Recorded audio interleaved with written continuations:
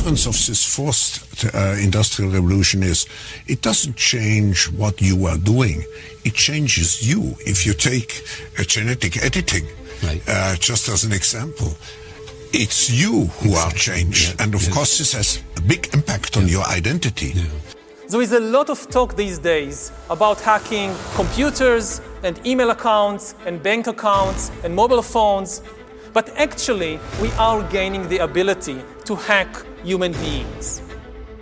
The federal government has invoked the Emergencies Act to supplement provincial and territorial capacity to address the blockades and occupations.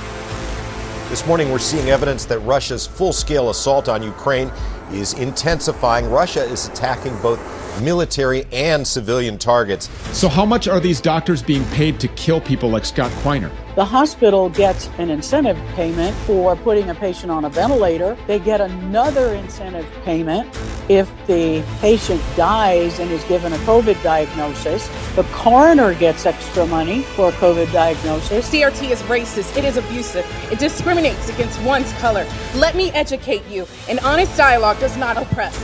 An honest dialogue does not implement hatred or injustice. It's to communicate without deceiving people. This here is mifepristone. This is the first of 2 pills you would take to end a pregnancy, and it would induce an abortion. This very pill. I want to show you how easy it is and safe it is by taking it myself. You're taking it. You're not pregnant, are you? I would say that this is going to end a pregnancy. This would be my 3rd abortion. We will be looking at what contact tracing looks like in the New World Order. Yes, it will be pubs and clubs and other things if we have a positive case there.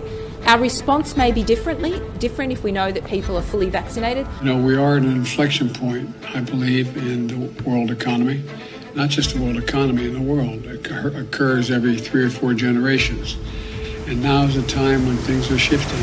There's going to be a new world order.